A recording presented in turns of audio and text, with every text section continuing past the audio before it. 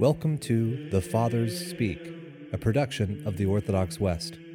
Each day, Father John Fenton reads a selection fitted to the Western liturgical calendar from one of the Fathers of the Church.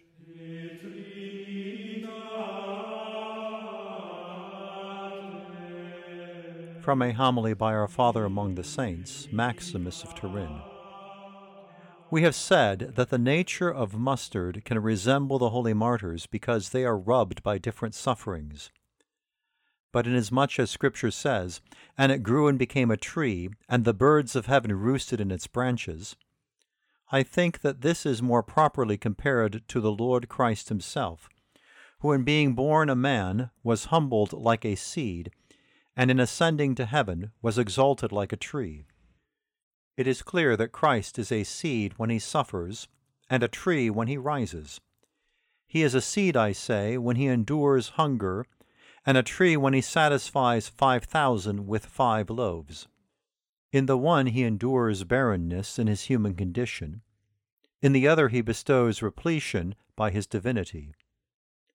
I would say that the Lord is a seed when he is beaten, scorned, inveighed against, but a tree when he enlightens the blind, raises the dead, and forgives sins. That he is a seed, he himself says in the Gospels, unless the grain of wheat falling upon the earth dies. The Jews then, not enduring the mustard-like harshness and bitterness of the seed, that is, of the Lord the Savior, disdained to accept the juice of heavenly discipline, saying to that blind man who had been enlightened, "You are his disciples, but we are the disciples of Moses." Yet they were also completely ignorant of the commands of Moses himself, who ordered them specially to eat this bitterness when he established the paschal sacraments for them to observe, and said, "You will eat it with bitterness, for it is the Pasch of the Lord."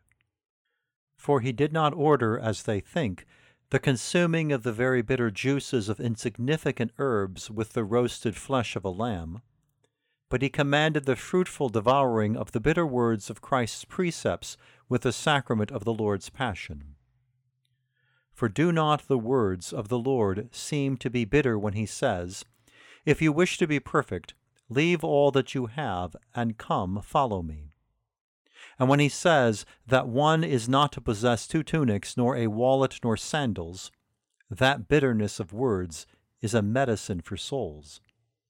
But when the Gospel says that someone took and cast into his garden, who do we think that this person is who took a seed like a mustard seed and sowed it in his little garden? I think that he is the person to whom the evangelist refers. But behold, Joseph, who was a decurion from Arimathea, approached Pilate and asked to bury the body of the Lord that had been taken down, and he took it and brought it to the place of burial, which had been made ready in a garden. Therefore Scripture says that someone took and cast into his garden.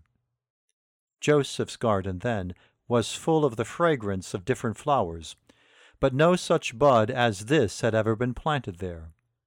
Indeed, the spiritual garden of his soul was ablaze with the manifold sweetness of virtues, but he had never put Christ with his spices in the recesses of his heart.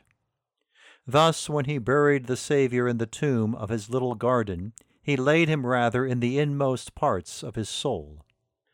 But let us consider the branches of this tree.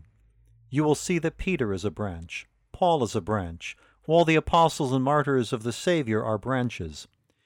If anyone wishes to cling to them, he must not drown beneath the waters of the world, but rather, hiding in its shade, escape Gehenna's heat, secure both from the storm of the diabolical tempest and from the fire of the burning judgment.